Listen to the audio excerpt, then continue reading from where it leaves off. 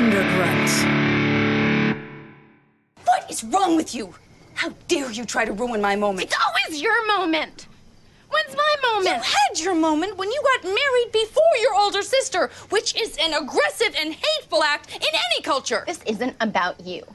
This is about me and Paul and... Stop it! I'm not having a baby with you. Paul? I want a divorce. Oh, wow. Ooh. Ugh. Mom is gonna be so disappointed. Guess you better give us the good china. Like your marriage is so perfect. You nearly banged Jimmy last week. What? That happened also. But it was part of this thing where we were competing to bang our exes. What is wrong with you two?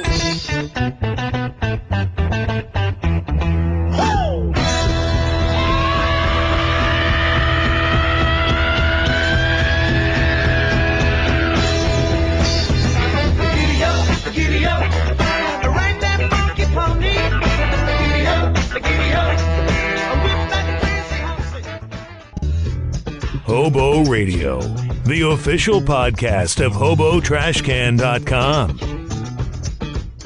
You can share your thoughts on the show anytime by emailing Joel at murphyslaw@hobotrashcan.com. Hey, it's Janet Varney. You're listening to Hobo Radio, and I gotta go because I just finished my can of beans and I got a train to hop. And now, your host, miniature dog enthusiast, Joel Murphy.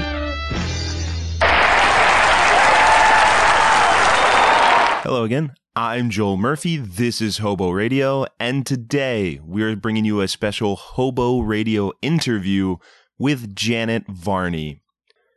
I am a big fan of Janet Varney. Like a lot of you, I've been watching her recently in You're the Worst as Becca. The sort of catalyst for Jimmy and Gretchen to meet and sort of, just a terrible character all around. But like everybody on that show, terrible in a really charming way. And, I've really loved her in that role. I also am a big fan of her portrayal of Carly on Burning Love. And I also just have been really enjoying her on Paul F. Tompkins' podcast, Spontanea Nation. So I was very excited to get a chance to talk to Janet Varney, and we had a really lovely conversation. We talked about how she got into the business and, just her sort of arc. And we talked about Legend of Korra. We talked about all the good stuff. We talked about her role in Catwoman, which was one of her first roles in Hollywood.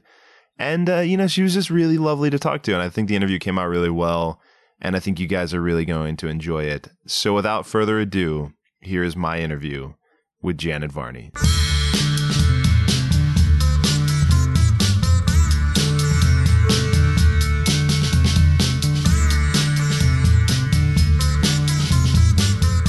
Well, thank you so much for doing this. I really appreciate it. No problem. Happy to do it. I'm glad we were able to find a little quick time to do it before I head up to San Francisco. Yeah. And I definitely want to talk to you about all the Sketchfest stuff. But cool. First, just to for my own, I like to go chronologically. How did you get into acting? Oh boy, well, I've kind of been doing that my whole life, which I don't mean to say is like the same way as people who are like child actors with agents and doing commercials and stuff like that.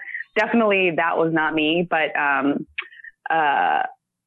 I did start doing it when I was in first grade. I went to a magnet school in Tucson, Arizona, and the program that, sort of, I don't know how familiar you are with magnet public schools, but they tend to emphasize different areas of study, I say, about a first grade.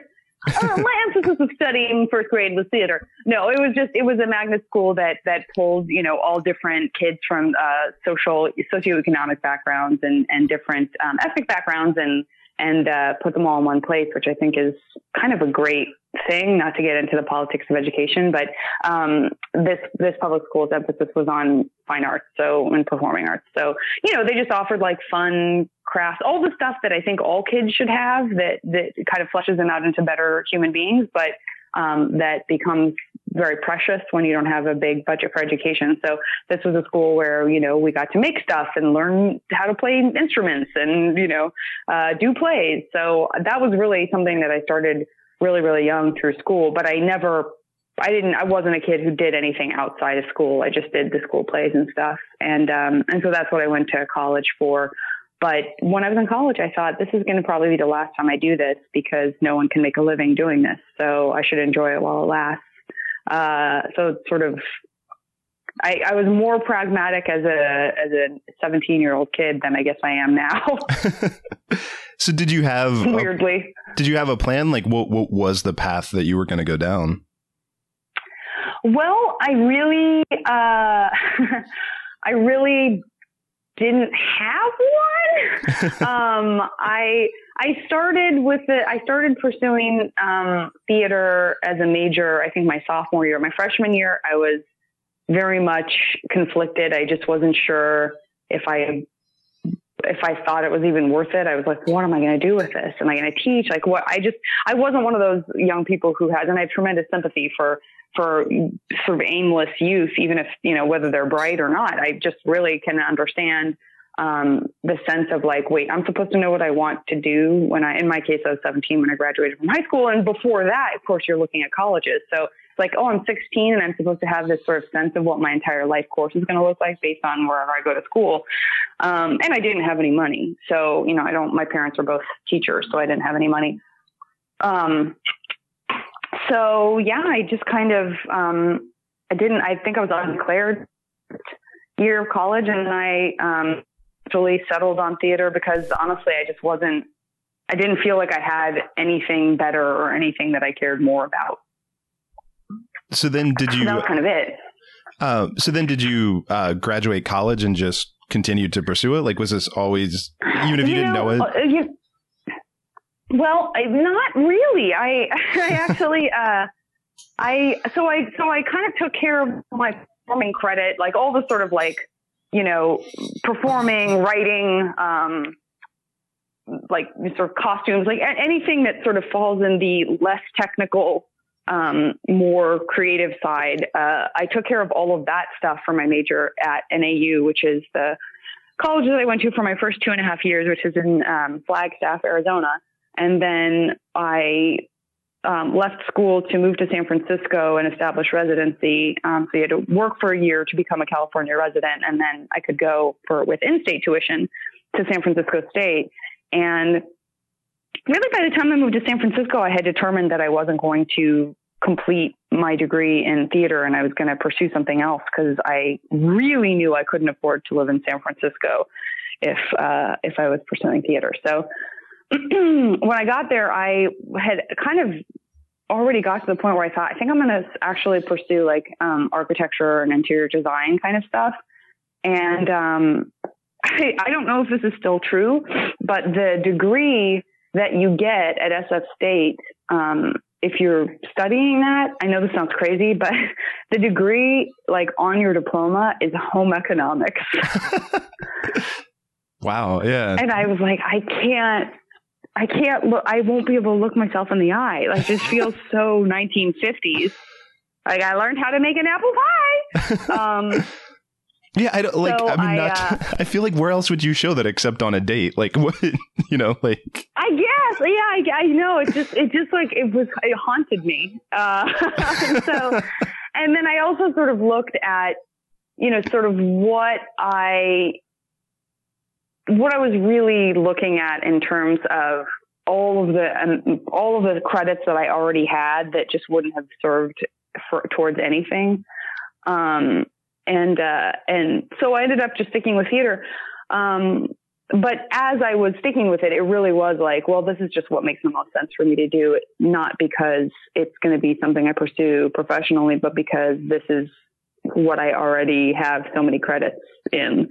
And at the time I was working as I had a few different jobs in San Francisco, but they all were kind of leaning into this sort of interior design or decorating. I mean, I worked as a part-time sales associate at Pottery Barn for the holidays, and then they kind of kept me on and kept promoting me. And then I went and worked for a really kind of chic-y interior design firm as a project manager. And then I went, this is all when I was still in school part-time. And then I went and worked as a buyer for this other kind of home furnishing store. So that's really, I sort of thought where I would end up was owning my own store.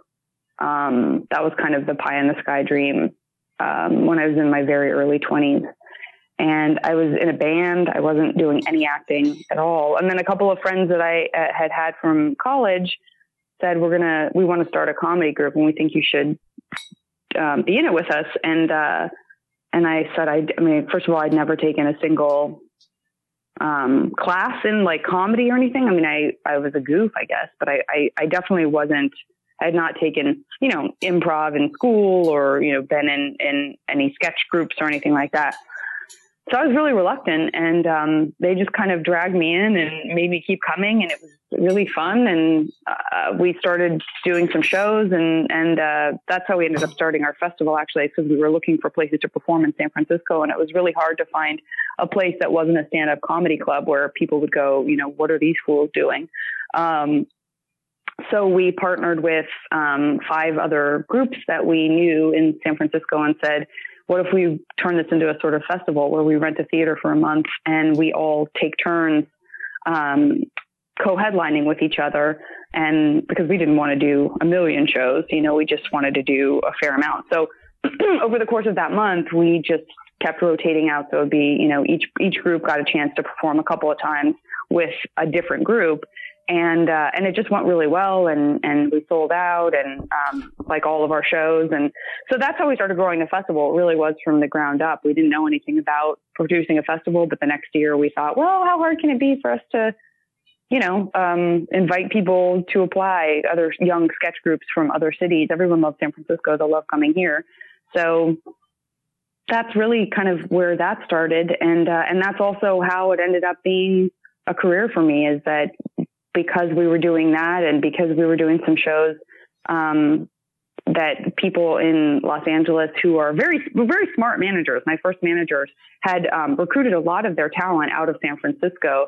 And so they always would, I guess they sort of knew, like, here's this place that's, a 45-minute flight away where we can see really great up and coming comedy that no one in LA is bothering with. And we can, break them into show business or whatever. I'm not sure, but they definitely really believed in this sort of San Francisco scene. And so they coaxed me down there. Our group got invited to perform at the HBO Aspen Comedy Festival. And that's really, I just kind of ended up doing it because people kept saying, you're stupid to not, take these opportunities. There are people who live down in LA and bus tables and work so hard to try to get the kind of exposure that you've accidentally stumbled onto. Don't be an idiot.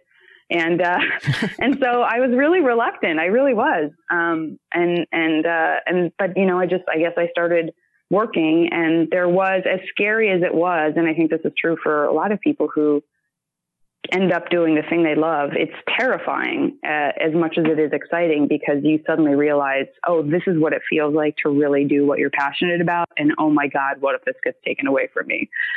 So it's sort of it's just an interesting, again, like anything, like relationships or finding that right, career or that right hobby. When it clicks in, it's both exhilarating and terrifying. Yeah, no, that's got to be an awesome feeling. But do you think that's what held you back? Like, looking at it now, do you think that was just kind of you protecting yourself, or do you really think that you just truly backed into it? I don't know. That's a great question.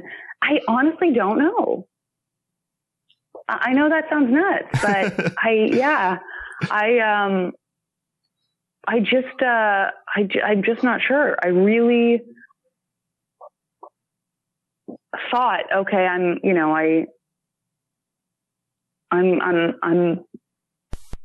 not going to do this thing that I think is enjoyable. I don't even know. It wasn't even like something I felt lacking in my life when my friends, kind of came at me and said, let's do this comedy thing. I just I don't know. I think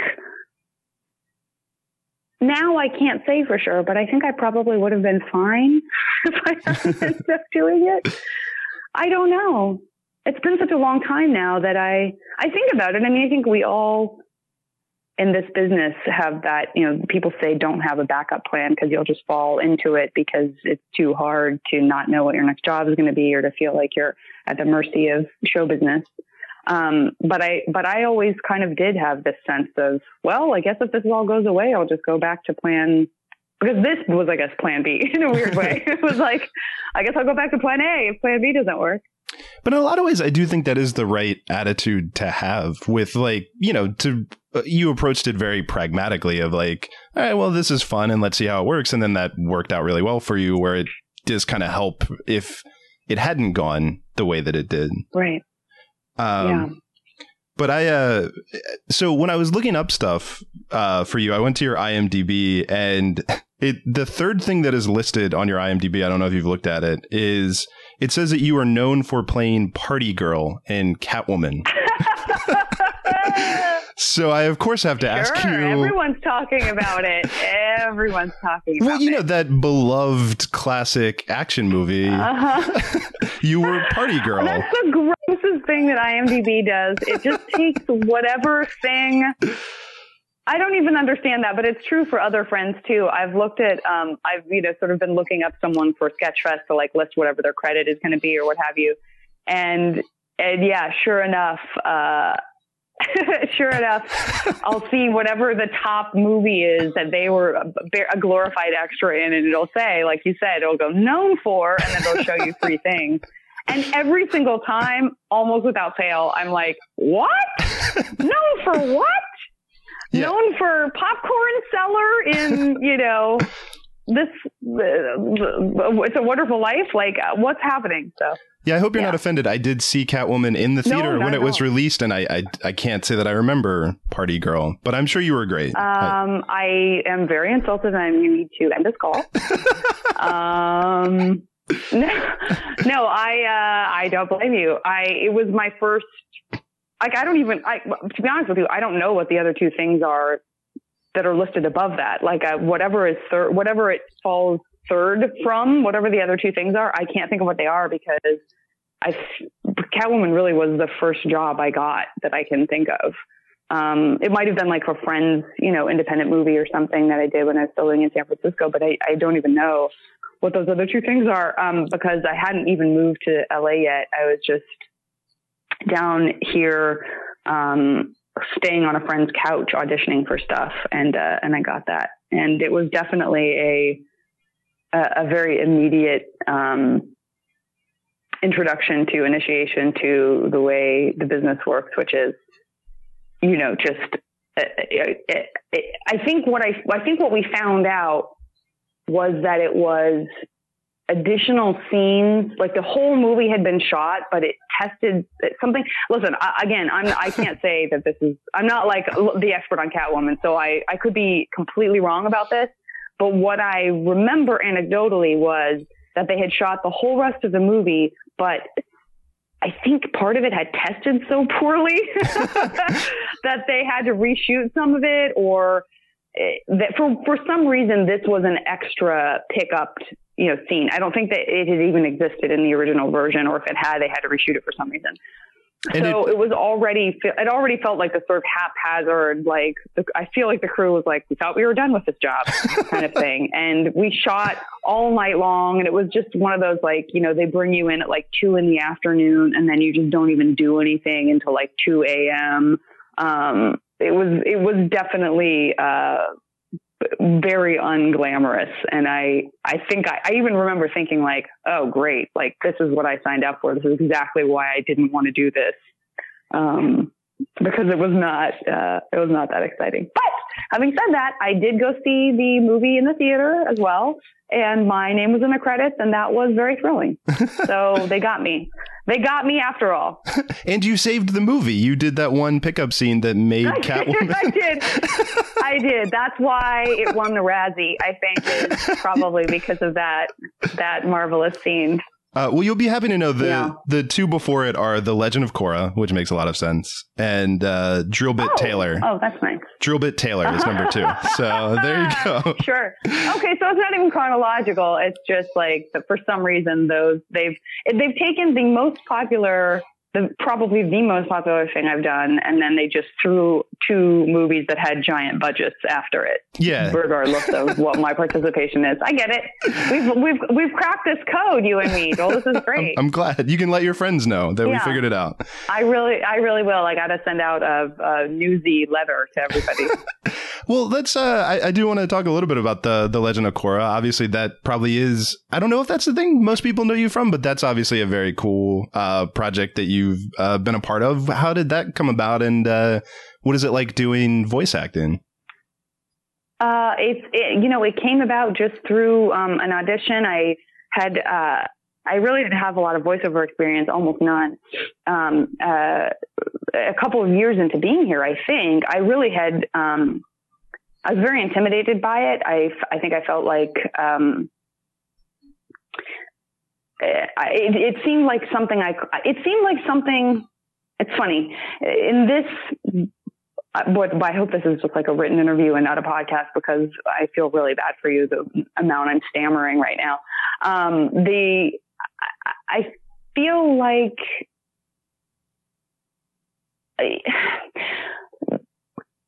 there's a sense, and maybe this is true for a lot of people down here, but I think, again, because I wasn't pursuing this avidly, and because I certainly put in my time having my heart broken and all that kind of stuff. I don't want it to seem like I was, I have friends who, graduate from the UCB program and get on a hit show and immediately are making like $50,000 a week. So that is not me. I did not have that experience. I was not like a golden child by any stretch of the imagination. Was I luckier than many? Yes. Was I as lucky as many more? No. But I did have this sort of golly gee kind of perspective about the whole thing, again, because it wasn't something I was pursuing, and because I had been reluctant to even be coaxed down to LA. So I had this sort of sense that I think served me well, because certainly desperation is like something that people can smell when you walk into an audition room. I think that's a chemical thing. It's just a fact. But, and I didn't have that because I was so skeptical of the whole thing. So I think in that way, that kind of maybe served me. But I also had this sort of like, why me? And, why would I get this? Or how is this even happening? Or, God, I wouldn't know the first thing about X, Y, Z. And so even after I started working as an actor, I still felt that about other things. And I think that probably is true for maybe other people who didn't even have the experience beginning that I did. I think that you might look at, in the same way that a stand-up looks at improv and says, I don't know how you do that. Or a soap opera actor looks at a comedian and says, I don't know how you do that. And the comedian says, I don't know how you do what you do. There was a sense of that for me with voiceover, but it was also something that I had a secret fantasy, as many of us do, about being a cartoon character voice. So even though I didn't have a whole lot of experience, I had gone to my commercial agent, who had a great voiceover department, which is where I still am for voiceover, which is Abrams Artists, and said, I don't know how to do this, but I would love to try. And so they set me up with some, they said, here's where you should go for coaching. And we actually give some free classes through our agency as well. And so I did all that stuff, and they were kind enough to start submitting me with auditions. And Nickelodeon is a really, really great network for understanding and appreciating comedians. I mean, they just get it, and they love comedians, and they don't care if certain people do the dirtiest stand-up in the world can still be cartoon voices. They're not overly precious about, just because I'm trying to give a good example, but just because somebody does this stand-up routine that like we would never let our children watch doesn't mean that they can't be a great comedic actor, and they're not worried about that bleeding over one to the other. And that's one of the things I love about them, because I've seen some of my favorite comedians and comic actors get roles on kids programming, which I think is great. And so they, I guess, had some sense of me maybe in that regard. And they started bringing me into audition. And so Korra was, I think, maybe the second job that I booked through Nickelodeon, and I couldn't believe it. I mean, I couldn't believe that I was even in the running. And it was a long process, all things considered. They brought me in a few different times, and by the end, they had us kind of doing chemistry reads with some other people that were in the mix. And when I finally got it, I guess I didn't realize it had already been picked up to series. I thought it was just a pilot. And so I almost had a heart attack when they said, no, you don't understand. This is a thing that will be on the air. I was just gobsmacked. I was so thrilled. I mean, I've told this story many times, but I quite literally jumped up and down in a public place when I was on the phone finding out that I got it. So it was great. I can't even believe how lucky I was to get that job, and I love that show, and I love all the people I worked on it with. So. Well, I also wanted to ask you about You're the Worst, which is a show that I really love and I find you delightful on. Just what is it? Oh, good. Delightfully hateful. Delightfully hateful. Yeah, you're a great nemesis. I don't even know what. Oh, God. I know. Well, that's sort of the problem. Like, everyone on the show is kind of a nemesis to someone else or to themselves. So. Yeah, it's hard to say that there's a true hero of that show, except maybe Edgar would be the closest. Yeah, Edgar's a real sweetie. Yeah, he's, like I said, he gets in his own way more than anyone else can. That's about it for him. But I love that show. It's such an honor to be a part of, and I think Stephen Fox is just so brilliant. And that was another show where I did the pilot, and you try so hard to detach from things in this business, because things just never come to anything, or they go away, or you get replaced, or, there's just so many places and times that something can go horribly wrong so that you don't end up having the job you want. And so that was another one where I shot the pilot, and I was like, that's really fun, And I think I even remember saying, I really feel like I remember saying, maybe to another cast member or to someone, to a friend, that was so good, it will never get picked up. Which gives you a real good idea of how cynical we become in this business.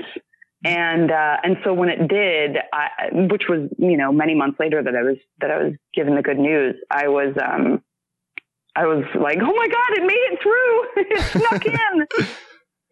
And then, to find that critical acclaim and to be, really loved and appreciated by FX, which is a great network, it is just really cool. It's really cool. I'm so proud of those guys, and I'm so glad you like the show. That makes me really happy.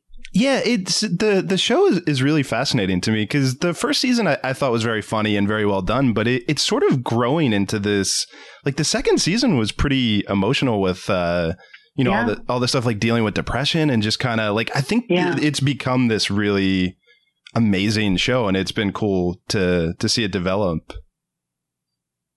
I totally agree. I remember talking to, like someone in the business, like a manager or someone was talking about it. And he said, I loved the show. I loved the first season. And then I started watching the second season. And by about the third episode, I kind of sat up and said, wow, he's going to go there. Like, he's doing this. Yeah. This isn't like one episode where his character is, bummed out. This is a thing. And he kind of felt the same way as you. He sort of went, wow, good job. And I do. I think that's great, because it is such an irreverent show. It's so funny. It could totally survive just on, the sort of silly biting quality that it has. And he wanted to dig deeper, and I hope he keeps doing that. And the writers on the show are fantastic. So I'm really excited to see what happens in season 3. I think you are right that I think sitcoms normally that would be they might deal with it, but it would be one episode and it would be done. So but what is it like filming the like big party scenes and stuff on that show too? Are those actually enjoyable to do, or what is the set like? Yeah, they're really fun. Both times, those real sweeping kind of epic last episodes were directed by Matt Shackman, who I absolutely love. He is a tremendous director. He was actually a child actor, and I can't remember what the show is. It might have been like Just the 10 of Us or something like that. But he's so great, and I'm throwing up on my mouth a little bit when I say this, but he's really an actor, a director's actor, an actor's director. But he's so brilliant. He actually he directed some of the first season of Fargo, to give you an example. And he directs a lot of It's Always Sunny in Philadelphia. So he's so, and the way he and Steven, I'm getting really inside baseball here, but the way they kind of conduct the set, because it starts with those two people, the showrunner, Steven, and the director, Matt, and all of our directors have been fantastic, but that's a lot to bite off, in terms of, the amount of stuff that happens, in that particular space with those big parties. They're just so calm and mellow, and thus everyone seems calm and mellow, and it really becomes so enjoyable. Was it super enjoyable to run over and over and over around the sloped gravelly yard and up a set of precarious stairs with a pregnancy pad in 4-inch stilettos? No, but that's comedy.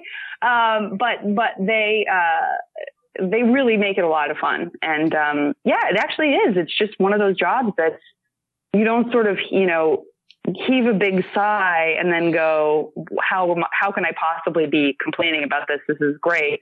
But yet somehow I am. There's just none of that. It's just really fun, Well, speaking of large, awkward gatherings, I do want to talk to you a little bit about Burning Love as well, too. Wonderful, wonderful. Yeah. I'm curious about that, like particularly with that show. How was that all scripted, or did you guys get to improvise it all? And just sort of how did that all come together? It was a real combination. I think there was definitely, I've never worked on Curb Your Enthusiasm, but my sense is that there was maybe a similarity there, which is that I don't think we ever went into a scene having no idea what the goal of the scene was, but, and I never like to say, oh, it was totally improvised, because I think that does a disservice to Erica, who is, she really is, she created the show, and she and Ken, or husband and wife, and they worked on it together, and he directed, but she's so funny, and she's one of the funniest people I've ever met. And so even stuff that wasn't in a script, we would improvise off of it, but then she would come in with a little zinger.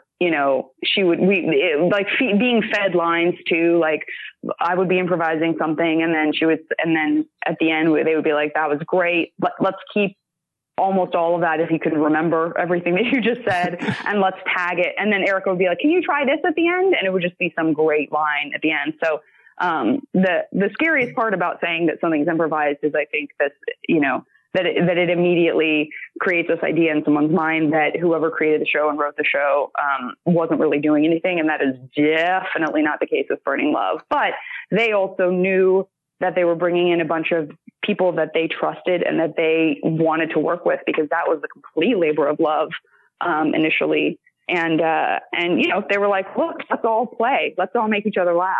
And that's exactly what happened. So that was another dream job. I mean, honestly, you've just listed the three things that have been the easiest and the most fun for one reason or another. But ultimately the material and the people, the people, you can work on a job that you don't necessarily end up thinking is the greatest result. But you can have loved it in the same way we can love a job that, it's like, I loved working at Pottery Barn. Can I say, all due respect to Pottery Barn, that it had to do with that company, or was it about the people I worked with, So there's stuff that you walk away from and go, wow, that was a tremendously fun experience. Am I excited to have my dad watch it? No. Or you can go, wow, the end result of this is like really a great show, and I wish that my experience working on it had been more positive. Well, those things that we've just talked about, those are all examples of something that, we're both. You have an amazing time working on it. The people are wonderful. You fall in love with them. And then you actually have this end product that you feel proud of, and, honored to be a part of. So there are those kind of dream jobs for sure. Well, I think it's a credit to you too on Burning Love that, like, you have a character that was very funny, but could have easily been sort of a one note character. Like, it's obviously, the joke is, you know, she's clearly a lesbian on this dating show, but like, I think what the show ends up doing with it is really this kind of fascinating journey of your character, which I thank you. Yeah, that was not something that she wasn't gay when we shot the little teaser. When I was asked to do it, she wasn't gay. But I asked because the very first thing we shot was literally like, we spent a day shooting a thing at someone's manager's house or something like that. And it was just, you know, let's shoot this thing and try to sell it and see if we can make some webisodes. And so that's what it was. So we came in and they had given us a rough outline of what the different characters were that people were going to play. And mine was just like kind of the athletic girl. Like, she was athletic, sporty. And I said, you know, I don't want to overstep, but how would you feel if she were gay? But not, you know, talking about it. And they were like, let's do it. So we had a blast shooting that little teaser. And yeah, when we found out we could make more, I was just over the moon. And they really leaned into that. The kind of outline, the structure that Erica had in mind for the course of the scope of the show, definitely leaned into that. And I was excited because I wasn't ever interested in playing it in some sort of weird stereotype kind of one note way. It just kind of became, I can't say there's like really a process. It's just when you're working with great people and you're just kind of sinking into this world that they've created, it just feels really easy to just be a person and not have it be, oh, I always have to get to this point. It always has to be about the fact that I'm gay, or it always has to, it just becomes like, wow, this is just a girl who does not know how she got there and is just trying her very best to navigate through it with some semblance of grace, whatever that means for her. You know what I mean? Yeah. And I love that character. I love her. No, she's great. And I think one of my favorite running jokes in the first season too is just the increased frustration you have with getting picked, like where it starts slow and just, it's like, yeah. Really? Like, yeah. Can't believe it. I mean, it's one thing when it's like, yeah, this sort of leaning into the trope of that someone would be attracted to someone who's not trying too hard, you know, sort of like, God, I'm really fascinated by this woman who just seems completely disinterested in me. I like the playfulness of that, because I think in life that's so often true in a way that it shouldn't be, which is, you know, instead of honesty, there's all this game playing. And I think making fun of that in a show and having it not be, oh, this girl's just playing hard to get, and he just keeps being drawn to her. It's like, oh, she's playing hardest to get because she desperately does not want to get got, you know? Well, there's one more thing that I enjoy that you did that I hope makes your list of things that you found delightful, which is I really enjoy you on Spontanea Nation as well. Oh God, don't even get me started on that. That's just hanging out. That's not even work or a job. I do mean this in the nicest way, no, but that is exactly what it feels like, is just hanging out, which I think makes it really fun to listen to. Yeah, it could really go. I mean, I'm sure there's got to be someone out there, and I don't think it would bum Paul out for me to say this, because I'm sure he feels the same. I'm sure there's someone out there that's like, what they have to stop laughing at each other. This is not my thing. Like, it's too silly, or they're having too much fun. They're not grounding it in reality. Cause I've done plenty of improv that's very grounded, and, you know, but this has not been that experience, but it is one of the joys of my life. It is so fun. We're so far ahead that we don't need to record any, except for what we're doing at Sketchfest. We don't need to record any. And I think everyone who's a regular on that show, it felt like really sad when we realized we weren't picking back up until later in 2016. We're all sort of just chomping at the bit to get back in there and goof around. Paul's amazing. He's one of those people that I started out as just a huge fan of his. When I moved to LA and became familiar with his comedy, I was like, oh, that's, you know, I named him and when people would say, do you like stand-up? I would say, not really as a rule, but I have a couple of favorites. And people would say, if someone asked who they were, I'm sure I would have listed David Cross because I was a huge fan of his when I lived in San Francisco, even before I was doing comedy. But I definitely would always say Paula Tompkins and Jimmy Pardo. And it was before I was friends with either of them. And then when we became friends, I had to very quickly switch over into this. Okay, I'm all right too. It's not like they're doing me a favor by being my friend, because then otherwise it would just sort of in this weird, like nepotistic sort of kind of sycophantic, like, I love you so much, which no one probably really wants on a daily basis. But is there a sense in me that's, checks in with that once in a while and goes, God, this is somebody that I just have the utmost respect for their craft, for them as a person, for their talent and their skill and their hard work, and to be a person that someone that is a hero of yours in that way wants to be around and work with is just, that's something that you can keep. That's a well that you can keep coming back to on a bad day over and over and over again. And it never empties. It always feels like a tremendous honor. It just does. Yeah, I'm a huge Paul F. Tompkins fan, and I think the credit to him and to all of you on that show is I actually do improv, and I often find myself not wanting you guys to get to the improv, which is like really interesting. Is like I'll get wrapped up in just like the interview and like all of you talking before it even starts, where I'm like, oh yeah, now they're going to do the improv. Like sometimes just the build up to it is so much fun. Yeah, agreed. Yeah, he's just great. He's great. There's nobody better. He's just great. And that's really Adventure Hour is, I was thinking about that to give it a shout out, because so much stuff that I do live or, these recorded things that I do with Paul and stuff like that, the sort of seed from that was getting involved in Thrilling Adventure Hour, which is this wonderful community of people that I hope to always work with until I drop dead. Also, I hope doesn't happen very soon, but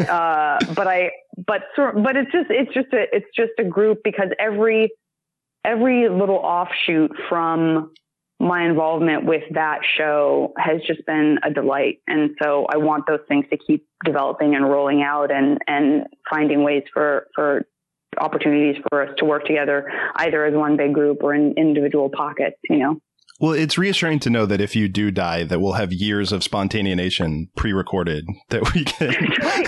Oh, we've definitely talked about like how creepy. I could die in March and there would still be episodes coming out. Like, help my ghost. It's crazy. It's crazy. I think that's pretty much everything I had down to cover. I don't know if there's anything I didn't touch on that you want to mention, or if you want to talk more about Sketchfest or anything like that, but by all means, if I missed anything. Well, no, I mean, I think you asked great questions. Thanks for asking me about the jobs I love most. Well, I'm glad I did. Cool. But no, yeah, thank you so much for doing this. It was very delightful talking to you, and I'm a big fan of your work. Oh, thank you so much, Jill. Well, let me know when you put this out, and I'll obviously, tweet about it and stuff. Thanks for reminding me also that I really need to tweet, because I go through phases where I forget that I have a Twitter account, and I'm in one now, so I got to get on it. All right. Well, this will be a good excuse. Always, that's the best way to start up a Twitter account is just immediately promoting things that you've done. That's right. That's what people love. Hey, everybody, check this out. Please like me. Yeah. All right. Great. Yeah. Thank you so much for doing this. I really appreciate it. My pleasure. My pleasure. Good talking to you, Jill. You too.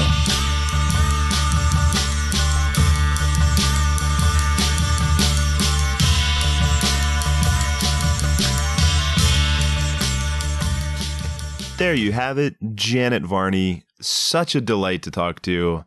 I really like how that interview turned out. It was a really great conversation.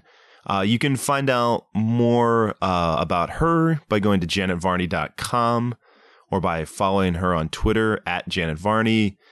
And also, SF Sketchfest is going on right now. Hopefully some of you are there. Hopefully you've been seeing shows. You can find out more about that.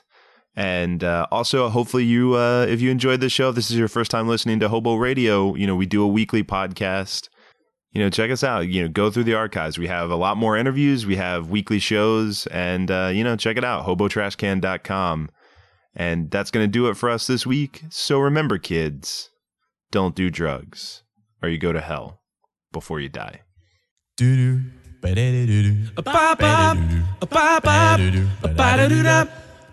Say what you want, but my headphones are on, and I'm thinking about turning them up. Ain't nothing brand new but the shoes. Homie, it's the same school, same rules, telling me what to do. You say you'd rather be suspended than in detention. You're not the only one, the only one, the only one, the only one, the only one, the only one, the only one, the only one. She was packing up her backpack, locking up her locker in a hurry, cause her last bell rang. I was on my way to skipping class, gambling without a hall pass, ready to shoot dice on a pocket full of lunch cash. Blindsided in our opposite agendas, we collided walking in the opposite direction. I said, excuse me, and she said, excuse you. As I said, what? What's with the attitude, hun? Then what she said next. I'd rather not repeat in public. Then hold up, in came the hall monitor and said you just won tickets for 2 to after school. Oh, shh. Now here we are in this room losing out. Strike one on a record, and for me I've lost count because I could care less. But could've swore I saw a teardrop fall from a pissed off eye. Passed her a note saying it's alright. She passed it back saying you can die. That's when I knew that it was more than spite. Whoa. See, when you know that what you feel won't compromise the truth. Say what you want, but my headphones are on, and I'm thinking about taking them off. You gotta make do with what's good. Work the little that you got like a hood, make it do what it do. Ain't nothing to lose, but you're cool. Before you know it, it'll be through. But to tell you the truth, suspension is vacation. But I'd rather be in detention with you. And so she took my word to negotiate a truce and vowed to never return to serving time after school. I don't got much to offer, but let me get to the point. Be my big girl and I'll be your B-boy. We ran hand in hand through the hallways of our youth. Although long-term relationships feel like serving time after school. We break and we mend better than we left it. Cause the most beautiful things go from imperfection. My friends all say let it go, man. I say my letter won't be waiting on the postman. I'm gonna be the father that I never had. Be my woman and I'll be your man.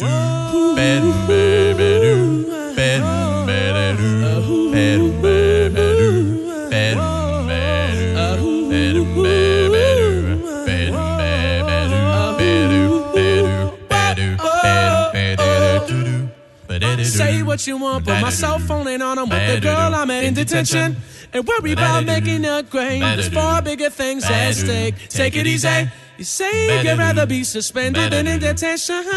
You're not the only one, the only one, the only one, the only one, the only one, the only one, the only one, the only one, the only one, the only one, the only one, the only one, the only one, the only one, the only one, the only one, the only one. And for the podcast version, would you be willing to do an intro for me where you just say... absolutely. Yeah, just this is Janet Varney. You're listening to Hobo Radio, and then you can say anything you want after that. Okay, great. Whenever you're ready. Hey, this is... Sorry. Just use that. Yeah, perfect. Hobo Radio is a production of HoboTrashCan.com. If you enjoyed the show, please rate or review it on iTunes. Hear more great shows on the Thundergrunt Podcast Network.